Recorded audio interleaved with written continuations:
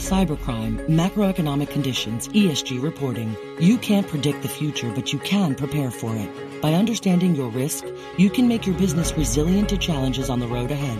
What's more, you can turn those risks into opportunities.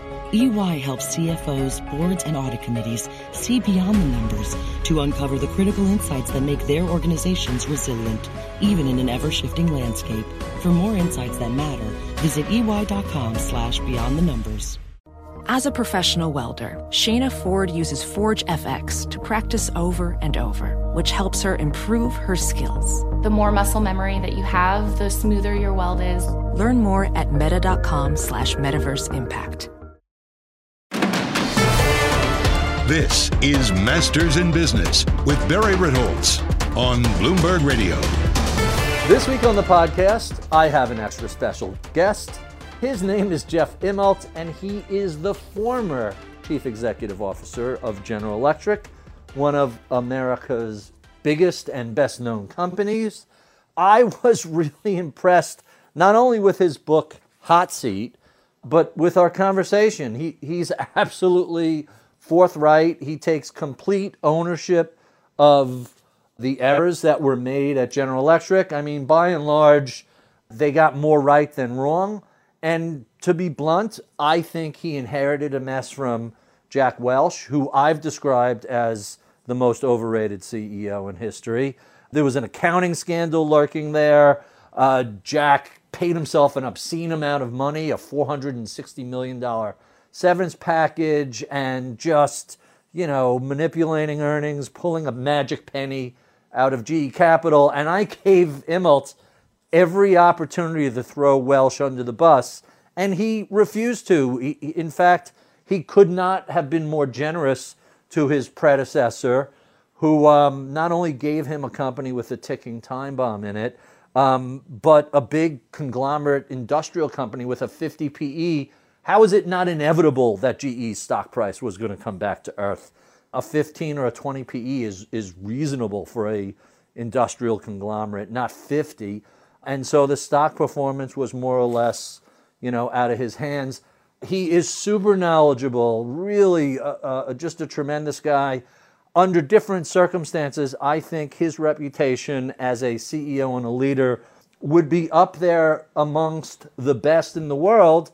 But because of the situation he stepped into, literally his first day of work was September 10th, 2001, and he tells some fascinating stories about it.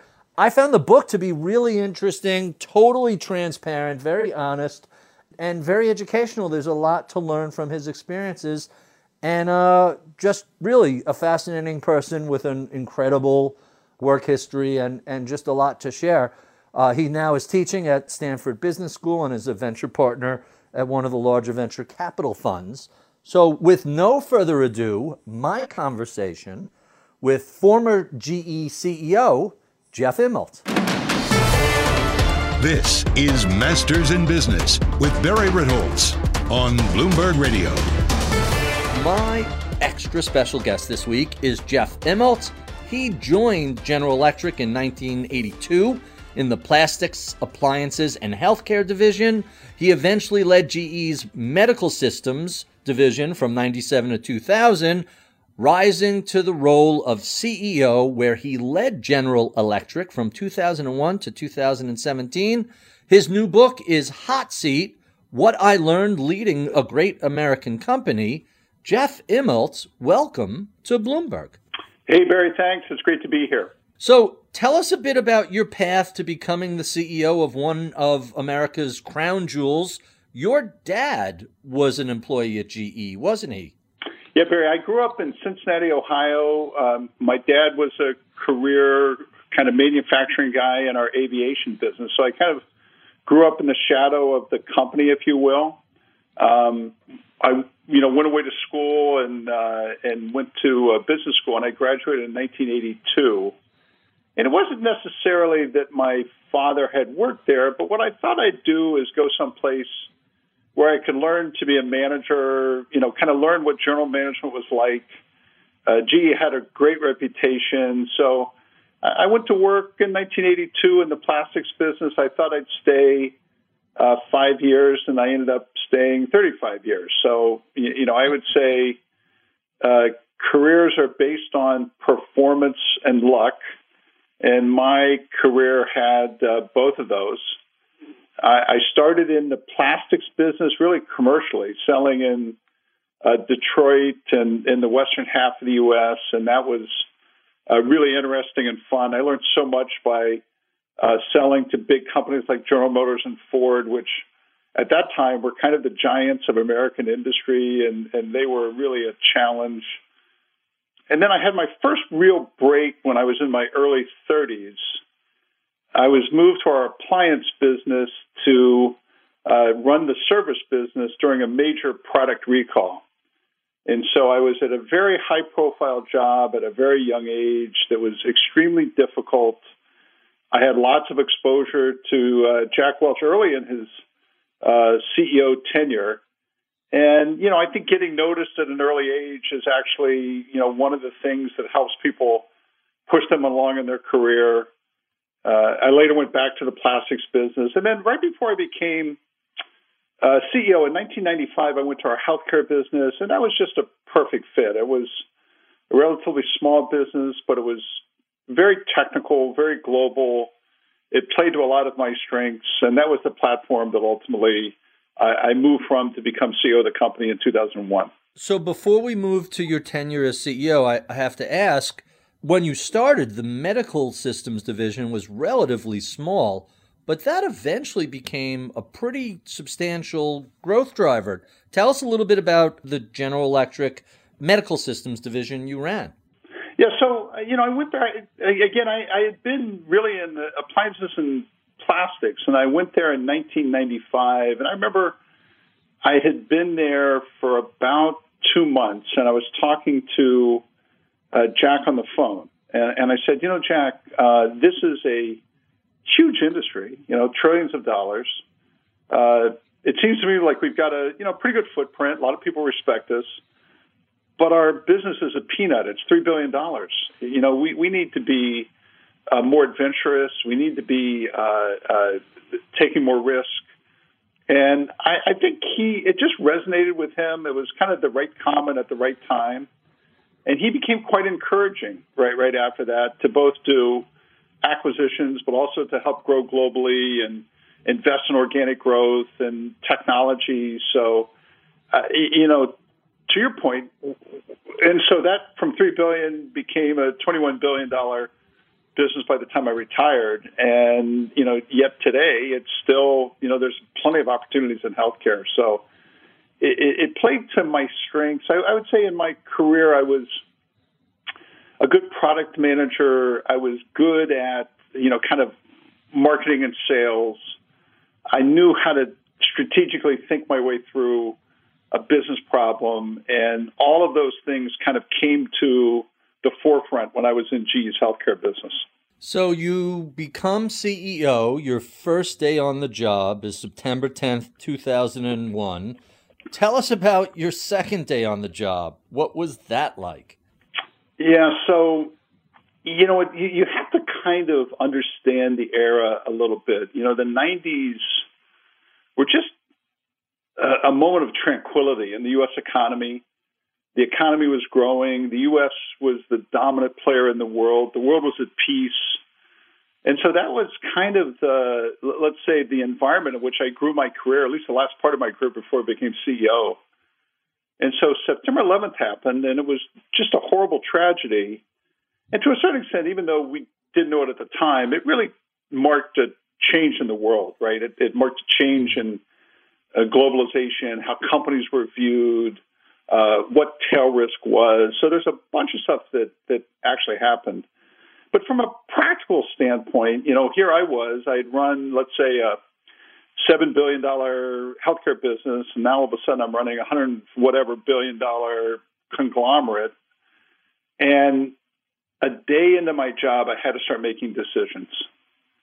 There was no honeymoon. There was no prep time. I had to start making important decisions, like, do we lend airlines money? Do we restructure our aviation business? How should we think about insurance? And I'm doing that in real time in the first, second, third, fourth week on the job. I had to communicate now to several 100,000 people who kind of looked in horror at what was going on in New York City. I had 2 employees that died tragically in the event. So, there was just no warm up and no prep to get ready for making billion-dollar decisions late at night that had to be made under pressure. And I just grew up quickly in that context, like most crises do. It's you just don't have a chance. It's kind of like life gets lived forward, not backward. And so I was experiencing that in real time. That I had to kind of, there was no way to kind of say, okay, I'm going to sit this one out. You were just living life as it came. When cybercriminals strike, the difference between a catastrophic event and resilience is preparedness. Finance leaders who plan ahead can thwart the damage posed by ransomware. Yet in a recent EY poll, only 23% of directors expressed confidence in their organization's ability to respond to a ransomware attack. Cyber preparedness is just one facet of the complex risk landscape finance leaders face every day. Now more than ever, it's vital to keep ahead of developments. Cybercrime, macroeconomic conditions, ESG reporting. You can't predict the future, but you can prepare for it. By understanding your risk, you can make your business resilient to challenges on the road ahead. What's more, you can turn those risks into opportunities. EY helps CFOs, boards, and audit committees see beyond the numbers to uncover the critical insights that make their organizations resilient, even in an ever-shifting landscape. For more insights that matter, visit ey.com/beyond the numbers. So I like the way you use the chapter structure, the titles of each chapter, to go into a deep dive about all sorts of broad topics in leadership. And one of your chapters is Leaders Persevere in a Crisis. Give us a little details about how you persevered. Let's start with September 11th, and then we could go on to what you learned about crisis management at Fukushima. Yeah, so I think, Barry, maybe we'll take 3 of them. Let's take 9/11, then let's take the global financial crisis, and then we'll take Fukushima. Because I had all of those, let's say, between 2001 and 2011. I think in 9/11, what you learned is really 2 things. I would say one was that during a crisis, you have to hold 2 truths, and one is that the worst thing that can happen, and the other thing is that you shouldn't give up hope that a better future is out there once you make it to the other side. So we had to restructure our commercial aviation business because clearly airlines were going to be traveling less. But in 2002, Alan Mulally, who was at Boeing at the time, he launched the idea of the Dreamliner, which was a revolutionary new aircraft that was going to take $1 billion to make the engine. And we won that order and that commitment. So we made $1 billion decision at the absolute worst time in the history of the industry. And so you need to hold 2 truths at the same time. I think the other one is just the need for communication. I think so much changed around 9/11, and what you really find is that in a crisis, you have to be willing to talk about what you know and what you don't know, and people just want to hear your voice. So those were the 2 things I learned. During the financial crisis, I think if you're in financial services, probably the 3 months after Lehman Brothers went bankrupt, there's just no describing how every day brought a new challenge. Every day brought fear, and it was you just really had to be on your toes, kind of 24 hours a day. And what I learned in that crisis was that you needed to have contingencies. You needed to have, I'm going to try this one day, I'm going to do something else the next day if it doesn't work. And so you just had to take wave after wave of contingencies. You learn that leaders have to absorb fear. I mean, one of the things that was unique about GE in that time is that half our company was in financial services, but the other half was doing fine. It was in healthcare and aviation and a whole series of different businesses. So, it was incumbent on me not to allow anything that was going on in financial services to spill over into the other parts of the company. So you really learned that you have to stay flexible and you have to absorb fear. And then when I moved to Fukushima, what I learned in Fukushima is the importance of risk management. So Fukushima was it was a tsunami in Japan, and it impacted 7 nuclear reactors, 4 were GE, that were installed in the 1960s and early 1970s. And I was in Australia when it happened. I was traveling, and I had my assistant send me the contract that was from the 1960s that we had signed with with TEPCO, who is the big Japanese utility, just to kind of read what it said and read, what our liabilities might be and things like that. And I was so impressed by the work that our lawyers and engineers had done in the 1960s to envision all kinds of natural disasters and all kinds of contingencies. And, I would say, unlike the other tail risk events, in the case of Fukushima, there just was a very robust risk management process that even foresaw a horrible natural disaster like the one at Fukushima. So every crisis is different. I think a little bit about COVID today and what's similar and what's different. But I think the things that are always true are the leader's necessity to absorb fear, to hold two truths, to make timely decisions, and to be a good communicator, even if what you're communicating is you don't know. So, and as one of your chapters is titled, leaders also have to maintain optimism. Yep.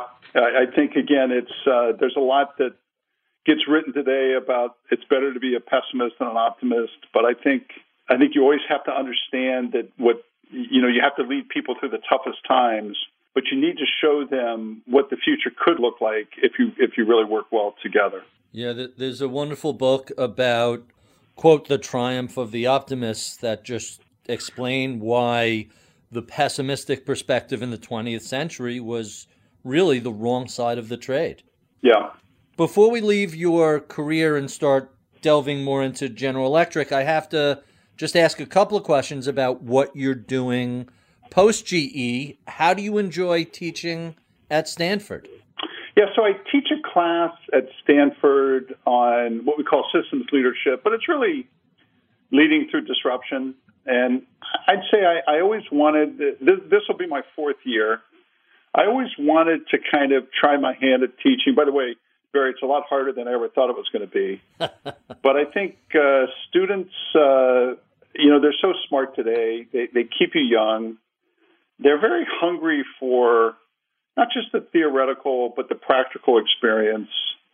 And I think one of the things that, when you're a business school student, you think you know it all. And one of the things that I always hearken back to them is, look, every job looks easy till you're the one doing it, right? You may have read a case and you think the CEO is a dummy, but someday you're going to be that dummy, right? Someday you're going to be in those shoes, and you're going to have to make the decisions, and you can't judge them. And some will work and some won't. And so your ability to persevere through that kind of criticism is really key to who you are and what you'll do.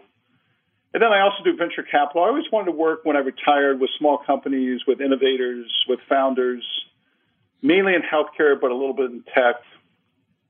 And I have to say, between the teaching and my venture work, I really like it. I really enjoy it. I think it's a way for me to stay fresh, but it's also a way for me to give back to leaders of the future and hopefully help them through their journey.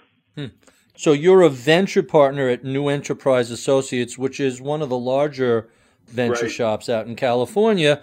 How different is it thinking about companies that are tiny, really at the conception, with the potential of changing the paradigm versus running a behemoth conglomerate? Yeah, that's a really great question. In some ways, it's extremely different, right? Because at GE, we just had massive scale and massive diversity. And when you're in a startup, you're small and you really focus on one thing. I mean, most startups go narrow and deep, and that's what makes them successful. And then they begin to grow. So on one hand, those are very different. On the other hand, whether you're going from 10 employees to 100 or 100 to 1,000, learning to scale is an important trait, is an important skill, and something that every startup has to do. And that's something that I can be very helpful with. You know, how do you hire first-line managers? How do you put in performance systems? What does a good human resource leader look like? Those are a lot of the questions that many of the founders I work with are asking, and I can be extremely helpful in that regard. So you know, what you try to do when you're in a role like mine is find what is most useful with the company you're working with and play that role. I guarantee you there's something I can be helpful with on every company, but there's some things that my skill set doesn't play as much for, and I don't try to overdo it. I try to just find my niche and play it as well as I can. Quite interesting. Let's talk a little bit about some of the challenges of running such a big company. What was it like managing 300,000 employees?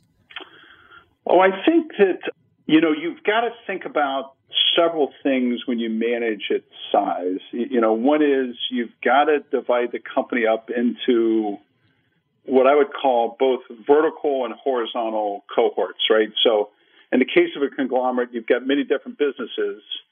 And ultimately, for most of the people in the company, the business is who they identify with. So that's what I call a vertical group.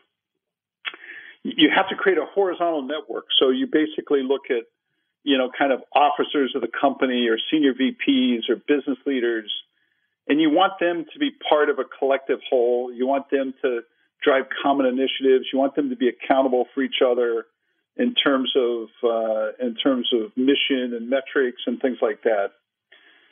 You've got to instrument the company in a way that you know whether you're doing well or doing poorly. So metrics are important. And lastly, you know, Barry, you know, if you go through change, there's probably 2 or 3 or 4 initiatives that you want to embrace across the company, because your unique scale can really drive substantial change, right? So it's really about communication. It's about creating good cohorts.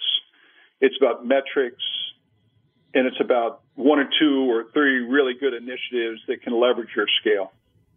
But you work it every day, because size can be an awesome advantage. It also can be a huge disadvantage, and you're always teetering right between making it an advantage and letting it be a disadvantage. Interesting. So becoming public is less and less popular these days than it used to be. How do you balance the various constituencies between your employees, your customers, your shareholders, and your board of directors? That seems like a lot of balls to keep in the air all at once. Yeah, look, I've heard this question asked, in many different ways over many different eras, and it's still, the answers change over time. They're never totally satisfying, but that's part of the paradox of running a public company. So I would say, the answer is that investors own the company, and unless you're doing something that is aligned with them, you're going to get in trouble, right? So there is a sense that if you're a public company, investors have a huge say.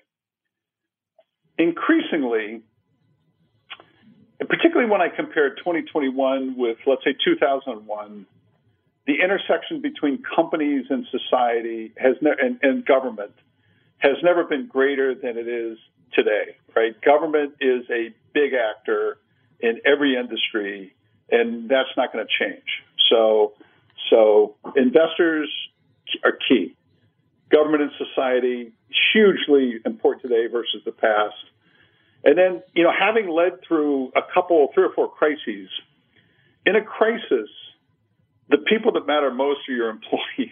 So in other words, like when you're taking incoming every day, the only way to get out of a problem, the only way to get out of a mess is if your team is aligned, and if you can help bring them with you, help them, have them help you solve the problem. So it's complicated. It's more complicated, to be honest with you, today than it was 20 years ago. But there's never going to be a nice, simple, easy answer to your question. So in the book, I found your criticism of the underinvestment at GE for the decades that preceded your tenure was pretty legitimate, considering this is the company founded by Thomas Edison. How much underinvestment in R&D took place at General Electric prior to your tenure, and what were the ramifications of that underinvestment? Yeah, so, I took over for a really good CEO who was extremely well known and who was, I would say, in the decade of the 90s, was really kind of leveraging that decade where I would say financial services and management practices were valued, and what most general managers worked on were those two things. And so when we got to the end of the 1990s, GE was a company that had, let's say, a relatively stale industrial portfolio, a very vibrant and fast growth financial services set of businesses, and a market multiple that exceeded a tech company. So we were just imbalanced. It wasn't that our industrial businesses all had high market share, but they weren't necessarily technical leaders. And we had not been investing as robustly in R&D and in innovation as we should have. And, if you looked at, let's say, the top 150 people in the company that are called vice presidents or officers, only 3 were engineering leaders, right? So if you think about the size of GE, and that's kind of symbolic of what was valued in terms of the organization and the functions, that's kind of where we were in 2000. So we had a strong balance sheet. We had many good things. We just hadn't spent enough time thinking about how to be an innovator in the 21st century. Interesting. I love the story early in the book of you after you've been named as the incoming CEO, but before you actually start the job, out golfing with some college buddies, and you're getting dressed in the locker room, and some random person comes up to you, you start chatting, and you're wearing something with a GE logo, and he says to you, well, at least you're not that poor bastard who has to follow Jack Welch as CEO. Yeah, it was a funny story. So I'm in the locker room, and I just met him, and I would ask him for directions. And he says, well, what do you do? I said, I'm playing with some friends, but I work at GE. And he said, GE, huh? Boy, I feel sorry for that poor son of a bitch that's going to follow Jack Welch. So I went out to the first tee, and we just spent the day laughing. But, when you replace a famous guy, you're always going to have a certain, kind of a complicated path. And I would say, the main difference, Barry, is just the era of the 2000s were just so different than the era of the 90s. The company had to change. No doubt about that. And Jack Welch certainly was a tough act to follow. What specific challenges did you encounter after he left as CEO, and did he set you up to succeed?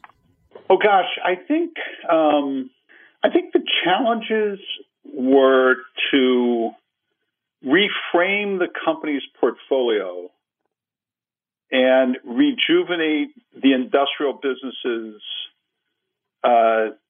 for the 21st century. And so I think that was kind of job number one. Job number two was to sustain as many of the key leaders inside the company as we could. There's always going to be a moment of time when people have a certain comfort with how one CEO did it, and they're gonna kind of wait and see, are they on the new guy's team? And then I'd say the third thing was to find a way to bring our investors with us. One of the things that, Jack and I did a few transition meetings with investors while he was still chairman and I was coming in. And I just felt like investors didn't really understand the company. He just had such command, such charisma, such presence. There just wasn't a lot of questioning and depth. And, when you're the new guy, you're not going to be accorded the same level of trust, if you will. So I'd say those are the three challenges that faced me taking over the company. The good part is we had a strong balance sheet for sure. And, we had good leaders, even though those leaders were going to have to change for what I felt like the company was going to face in the 21st century. Interesting. When cybercriminals strike, the difference between a catastrophic event and resilience is preparedness. Finance leaders who plan ahead can thwart the damage posed by ransomware. Yet in a recent EY poll, only 23% of directors expressed confidence in their organization's ability to respond to a ransomware attack. Cyber preparedness is just one facet of the complex risk landscape finance leaders face every day. Now more than ever, it's vital to keep ahead of developments. Cybercrime, macroeconomic conditions, ESG reporting. You can't predict the future, but you can prepare for it. By understanding your risk, you can make your business resilient to challenges on the road ahead. What's more, you can turn those risks into opportunities. EY helps CFOs, boards, and audit committees see beyond the numbers to uncover the critical insights that make their organizations resilient, even in an ever-shifting landscape. For more insights that matter, visit ey.com/beyond the numbers.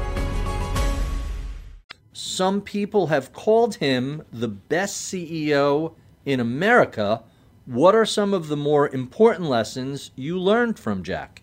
Yeah, so when in the year 2000, Jack was named the best manager by Fortune of the previous century. So that's a pretty tall shadow.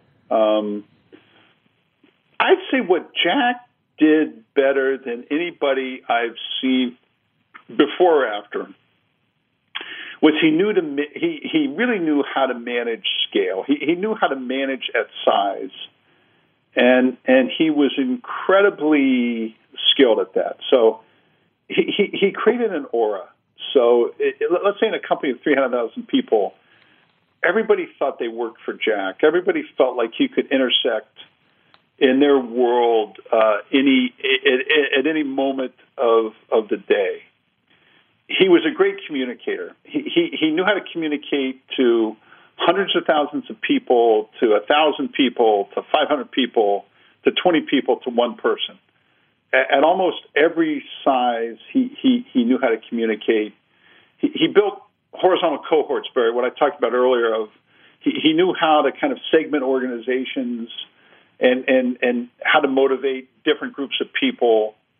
He did a great job of creating the right kind of instrumentation, the right kind of metrics that drove good behavior. He prioritized. And the last thing is, he and this is going to sound funny today, but I think he was the first manager of his era that really understood the power of people. He treated human resource leaders with respect. He spent a lot of time on people. If you go back in the, let's say, 70s, 80s, 90s, even 90s, most of the human resource professionals had come out of union relations based on where the U.S. was at that moment in time. He kind of recognized it was all about the professional workforce, and he spent a lot of time in that. So I really think I've never seen a CEO before or after that could manage at size the way Jack could. He was just awesome at that. So you inherited a bunch of ticking time bombs, whether it was the accounting scandal or the mess at GE Capital. You could have very easily in the book thrown Welsh under the bus, but you chose not to. In fact, you were very, very generous to Jack in the book. Tell us about your thought process. A lot of the headaches you were dealing with, you inherited from him. So Barry, the way to think about the book is kind of for 20 years, I've more or less kept my mouth shut. And I generally felt like the reason to do that was that nobody at GE would benefit by me squabbling with Jack. What I tried to do in this book was be truthful, was to talk about the things I learned from him, the things I loved being around him for, but some of the places where the company had blind spots that needed to be fixed. Like the ones we talked about earlier was,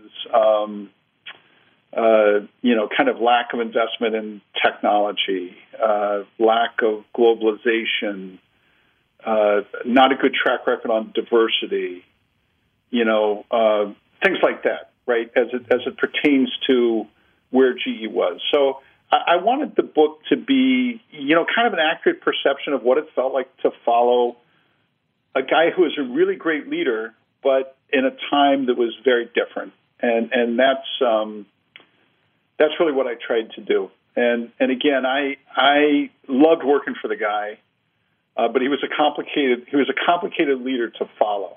He was a great leader to work for, and maybe your listeners in their own workplace, have had similar experiences where sometimes people are great to be a colleague with or great to learn from, but they're not as much fun to follow.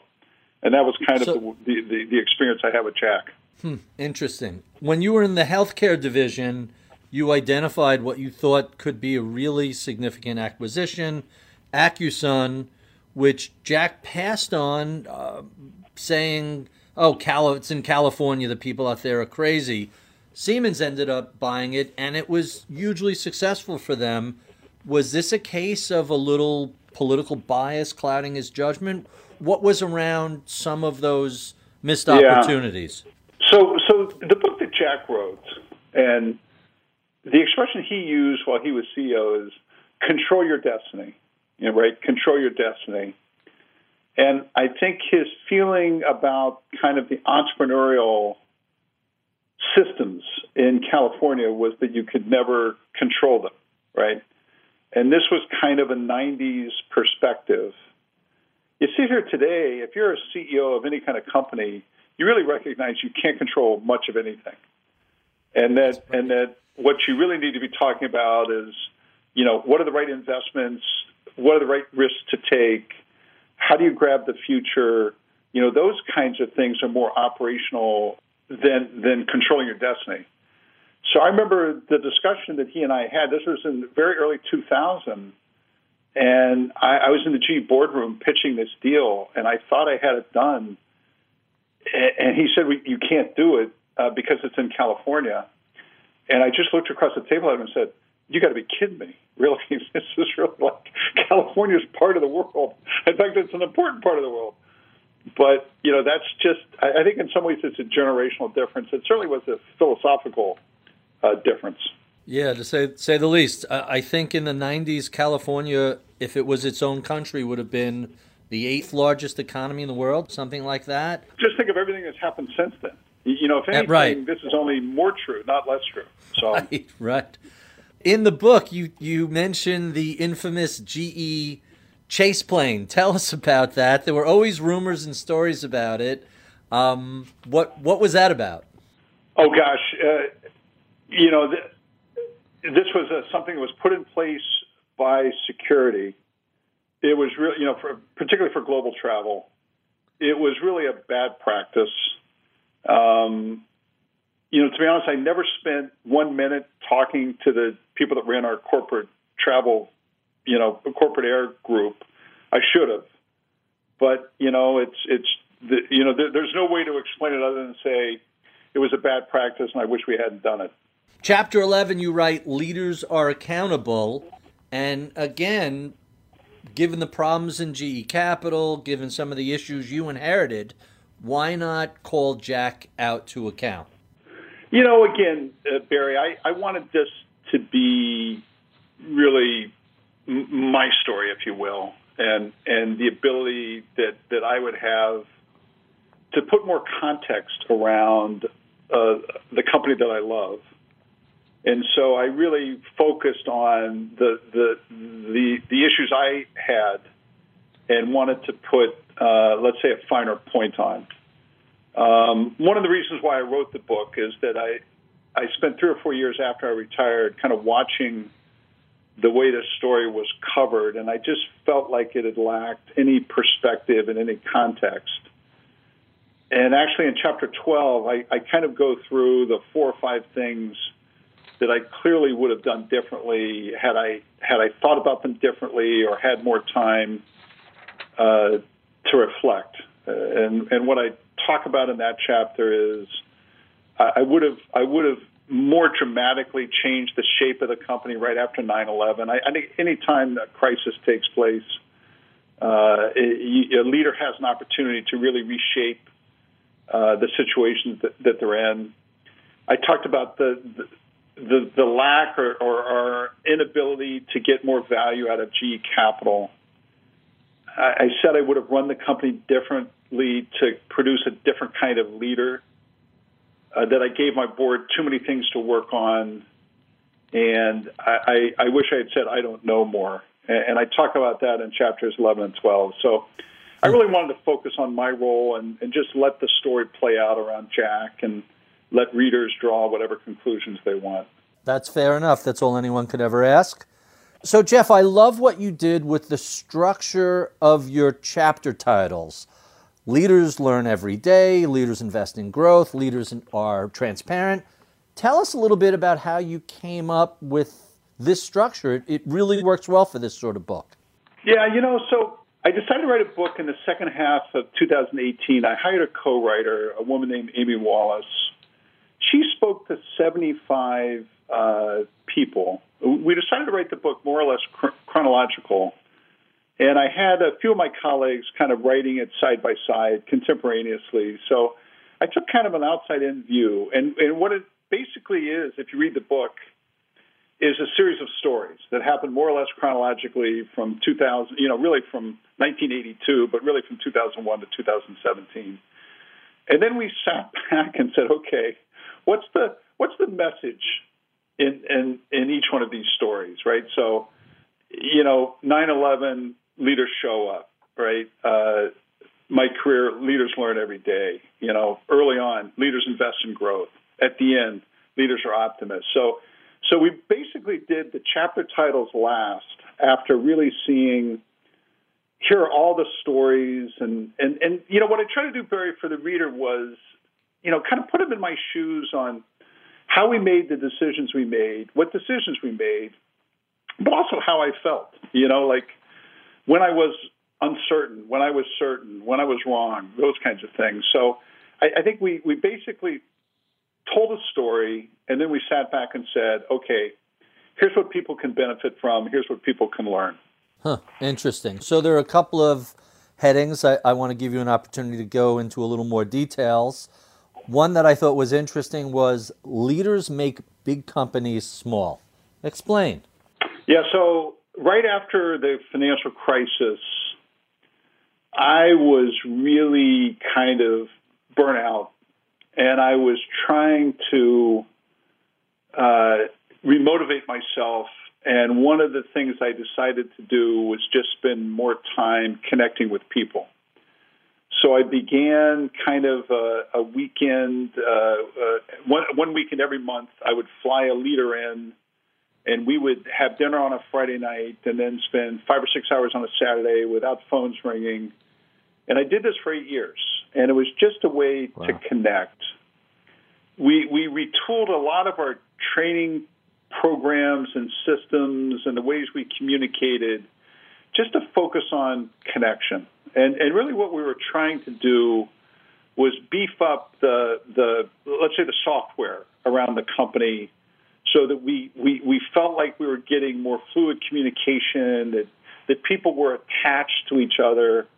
And so that's, I think, what's chapter 6 in the book, which is really talking about it. At the core of any culture is connection. And the extent to which people feel connected to their leaders or feel connected to each other, that's how you make a big company small. You make a big company small by by having people see other people and not org charts or financial metrics or advertisements or other things. And that's what we try to describe in Chapter 6. So now let's take the opposite of small. Leaders compete around the world. That's about as big as it gets.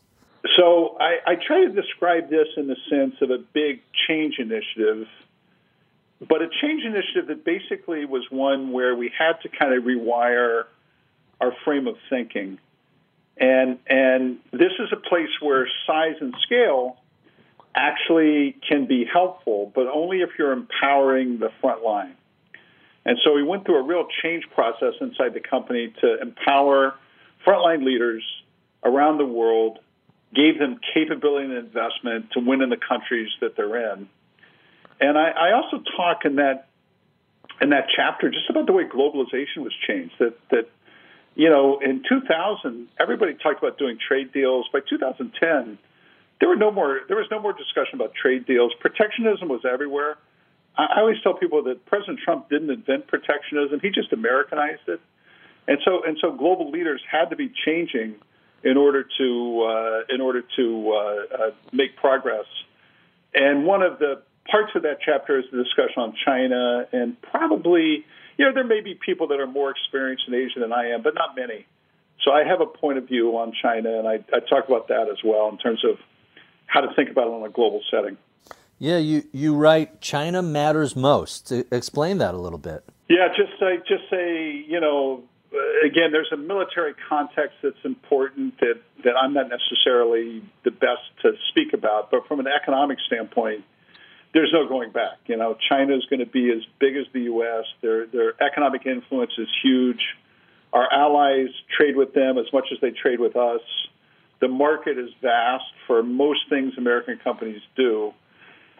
And we either learn how to compete there or we learn how to compete against them, but they're a factor. And one of the things that worries me is that when I see my students at Stanford or I see young people, they feel like they don't have to compete in China. They feel like that the American government can protect them, or China doesn't play by the right rules, and all this conversation. I think that's bad, right? My generation had to learn how to compete in China. It was our only path. And in many ways, GE did it as well as anybody. When cybercriminals strike, the difference between a catastrophic event and resilience is preparedness. Finance leaders who plan ahead can thwart the damage posed by ransomware. Yet in a recent EY poll, only 23% of directors expressed confidence in their organization's ability to respond to a ransomware attack. Cyber preparedness is just one facet of the complex risk landscape finance leaders face every day. Now more than ever, it's vital to keep ahead of developments. Cybercrime, macroeconomic conditions, ESG reporting. You can't predict the future, but you can prepare for it.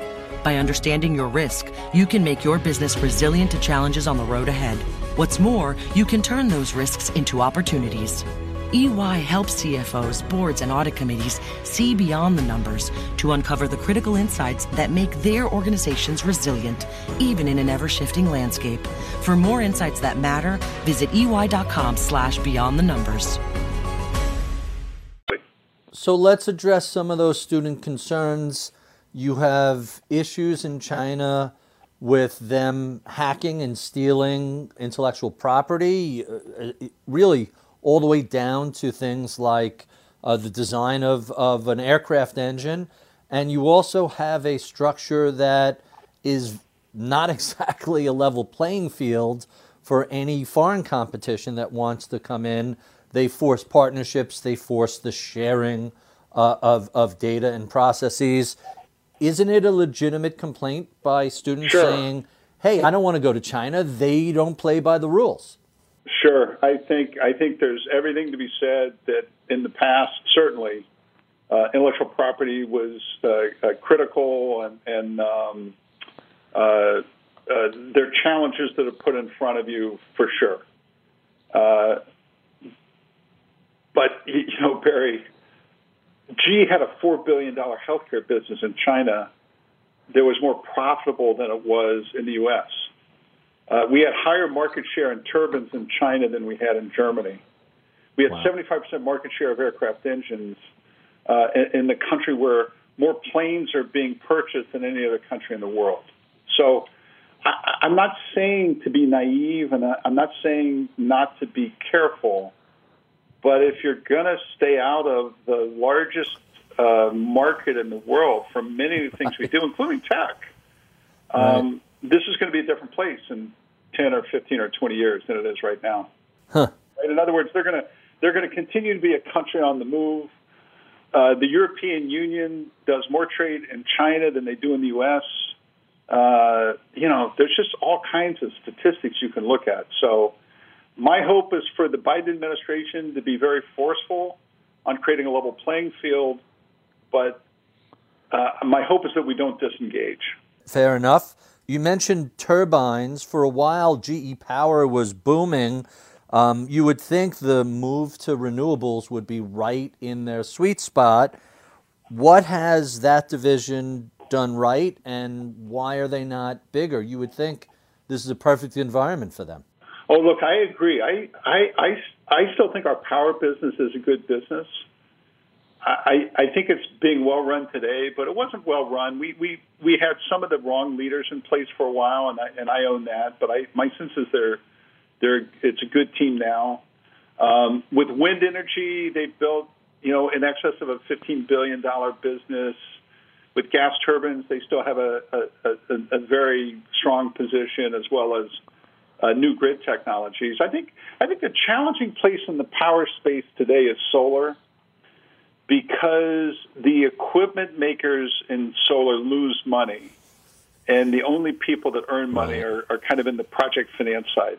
And so I think in order to be more successful there, GE has to kind of invest more in the project finance side in solar. But look, a third of the world still doesn't have electricity, and there's going to be a real transition from hydrocarbons to renewables that takes place over decades. It's not going to take place in a year or two, and GE should participate in that. Huh, very interesting. Let's talk about consultants. They play such a large role in so many businesses.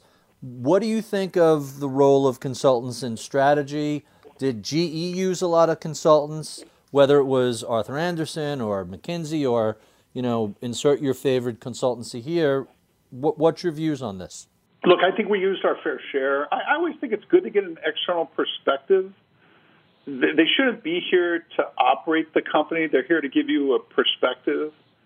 I never like to rely on one group or another. I like the mix of different perspectives. But I think there's always room to get an outside view. My sense today is the largest clients for consultants are really private equity and some of the people that are in kind of the serial acquisition business. And I think that's a place where consultants can be of most use, where you basically have a financial firm that has capital, that wants to make an investment. They want to get market data and insight, and consultants can really provide tremendous value there. So their business model has evolved as well. But again, I think external perspectives are always good. And firms like McKinsey, they just have good people, and they can bring good perspectives to your decision making. Talk a little bit about succession planning. It was a factor in the transition from your predecessor to you, and you describe in the book grooming various candidates and prepping the transition process. What went right at GE during various transitions, and what went wrong? Yeah, look, I mean, my transition clearly didn't go the way any of us had planned. It was a little bit rushed, I would say. There were certainly problems in markets that I left behind that I wish hadn't taken place, that made my successor's job tougher. But I'd say two other things, kind of hurt that process. One was my successor, who's a good guy, a guy that I supported and really thought could do the job. He had to come in and make a lot of fast decisions, and that didn't play to his strength. And I would say the board was in a little bit of disarray as well. So if you add in tough markets, not playing to somebody's strengths, and a little bit of disarray on the board, that's a chemistry that just doesn't work. I go back to when I took over. Look, I had fast decisions to make, for sure. I was probably a little bit more skilled or more willing to make those decisions, but I had a really stable and mature board, and that wasn't the case probably 17 years later. So I own my share of the blame in all those, and it's hard to get it right, particularly given kind of the complicated world we live in today. Well, you own up a lot of errors in the book, and you take responsibility for your tenure. What do you think the company doesn't get enough credit for, and what do you think you don't get enough credit for, considering you spent a few hundred pages essentially accepting blame for so much? Yeah, look, I mean, I think what I wanted to do again in the book was to provide, context. So over 16 years, we generated more earnings and cash flow than the previous 110 years combined. We were leaders in the industries we were in. We developed good team. There's probably more than 30 people that had worked for me that went on to run Fortune 500 companies, public companies. And we had good initiatives, whether it's globalization or digitization. I could go down the list. On the flip side, our price-earnings ratio went from 50 to 15. So the stock didn't work the way any of us wanted. We didn't get value as we went through the transition of GE Capital, and the succession didn't work the way any of us wanted. So, I guess what I wanted to do with the book is show that we got more right than we got wrong. We did a lot of good work as a team, and I didn't want that to get lost. And at the same time, I think in this generation, all leadership is crisis leadership, and Lord knows we worked through more than our fair share. So I felt like other readers and other leaders could get something out of the book. That's an interesting line. All leadership is crisis leadership these days. When cybercriminals strike, the difference between a catastrophic event and resilience is preparedness. Finance leaders who plan ahead can thwart the damage posed by ransomware. Yet in a recent EY poll, only 23% of directors expressed confidence in their organization's ability to respond to a ransomware attack. Cyber preparedness is just one facet of the complex risk landscape finance leaders face every day. Now more than ever, it's vital to keep ahead of developments. Cybercrime, macroeconomic conditions, ESG reporting. You can't predict the future, but you can prepare for it. By understanding your risk, you can make your business resilient to challenges on the road ahead. What's more, you can turn those risks into opportunities. EY helps CFOs, boards, and audit committees see beyond the numbers to uncover the critical insights that make their organizations resilient, even in an ever-shifting landscape. For more insights that matter, visit ey.com/beyond the numbers. Days, you mentioned the PE ratio. I think that what happened to you was more or less inevitable, given that you came in with a 50 PE that was pumped up by both the 90s bull market. You arrived just as that was deflating. Jack played the media better than anybody and never hesitated to show up on CNBC, which was a General Electric-owned property, and burnished his reputation. So you showed up. Wasn't it all but inevitable that the PE multiple had a return back to something resembling normal? A 15 to 20 price earnings ratio for a giant conglomerate, that's still pretty much what the average is. Isn't that what a typical conglomerate gets? It's yeah. I mean, what I'm asking is, wasn't it inevitable that GE had to come back down to earth following the prior 20 years? Sure. And again, that's, Barry, what I try to do is just tell the story. In other words, what I wanted to do is just start on day one and end the day I walked out the door and talk about my colleagues, the decisions we made, let people just have a full set of facts. Look, there's not a day that doesn't go by that I don't think about the company. I know some people feel like I let them down. I get that, but I, by the same token, look, I worked with some great people. We always did our best, and what I try to do in the book is just tell a complete story, and let other people judge who was good, who was bad, and just let it speak for itself. That's really what I try to do with the book. Well, I think you succeeded. The book was not only fair, I thought it was generous. Before we let you go, let's jump to some of our favorite questions that we ask all of our guests, starting with, given that we're all working from home and under pandemic conditions, what are you streaming these days? Tell us your favorite Netflix or Amazon Prime show. Yeah, so we're doing Amazon Prime, a show called Tell Me Your Secrets. My wife and I like mysteries, and this is really a mystery. And it's a fun watch. We're about halfway through, but that's kind of what we do on podcasts. I like Stan McChrystal's podcast, No Turning Back. Mm-hmm. I did Freakonomics. I've always liked the different angle that Freakonomics takes place. And I think in the course of launching the book, I've found some new podcasts that I'm going to go back and listen to. So yeah, but to your point, there's probably nobody that's benefited more from the pandemic than Netflix has. It's Netflix and Peloton's world. We just live in it. Exactly. Tell us about some of your early mentors who helped shape your career along the way. Yeah, I had two mentors. The first one was the leader of the plastics business when I was young. When I was a young manager, was a gentleman named Glenn Heiner, and he was, what Glenn showed me was that a leader could be, respectful and tough at the same time, and it was good to see in him.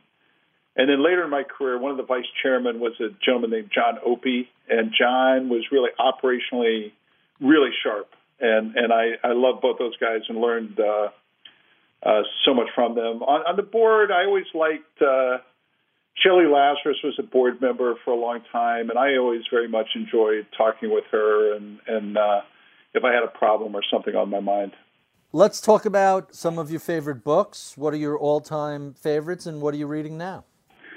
So let's see. My all-time favorite is Truman by McCullough.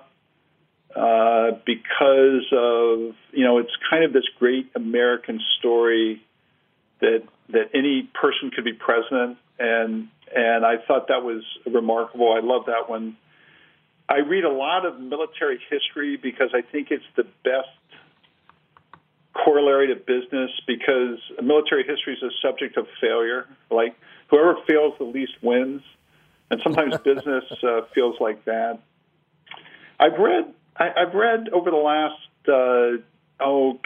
6 months, a few books on the Reconstruction in the U.S. after the Civil War, just as, some of the seeds of some of the racial challenges we have today. Those have been good. And then I still read novels. I'm reading all of there's a guy named C.J. Box that writes about a game warden in Wyoming called Joe Pickett. So I mix history and novels and try to learn, but I'm an avid reader and like to I love to read.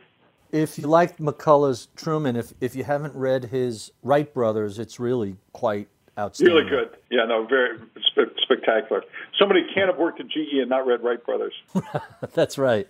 What sort of advice would you give to a recent college grad who was just beginning their career and thinking about working either for a large conglomerate or a manufacturer? I think stay curious.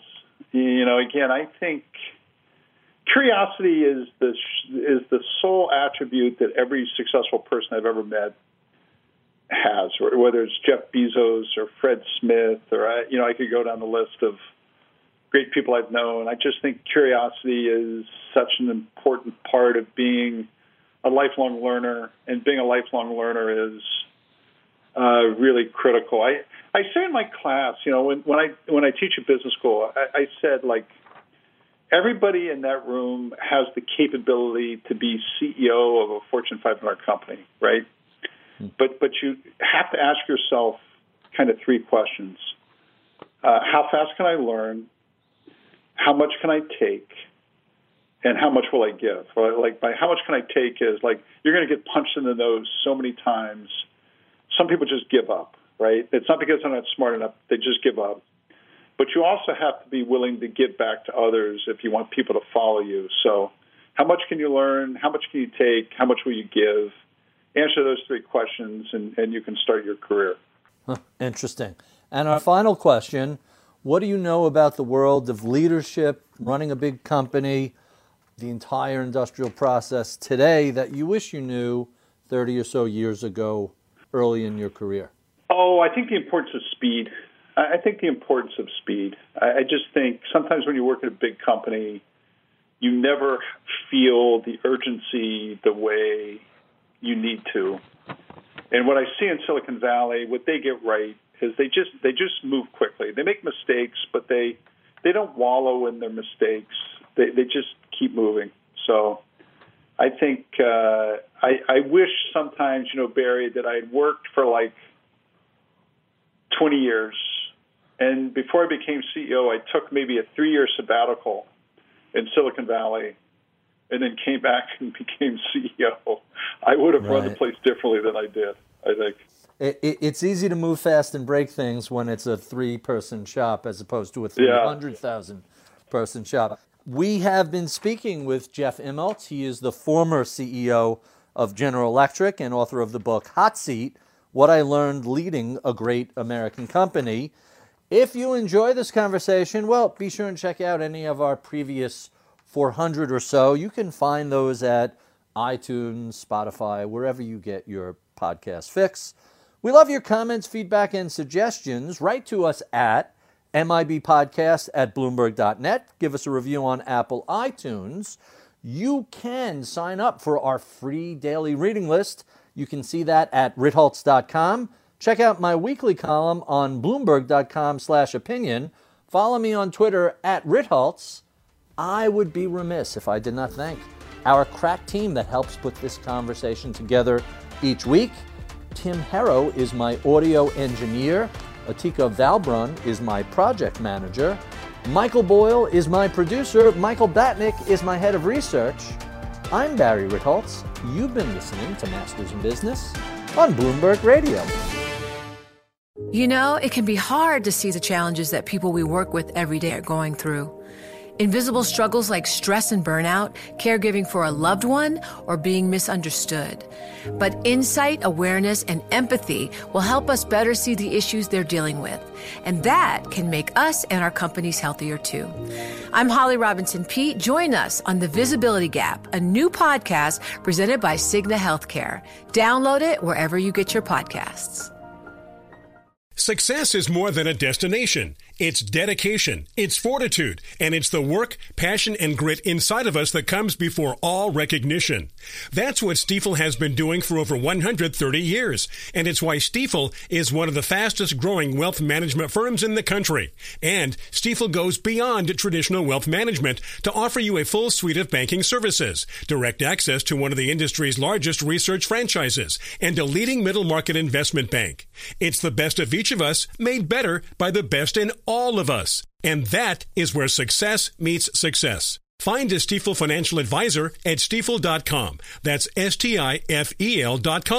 Stifel, Nicholas & Company Incorporated, member SIPC and NYSE.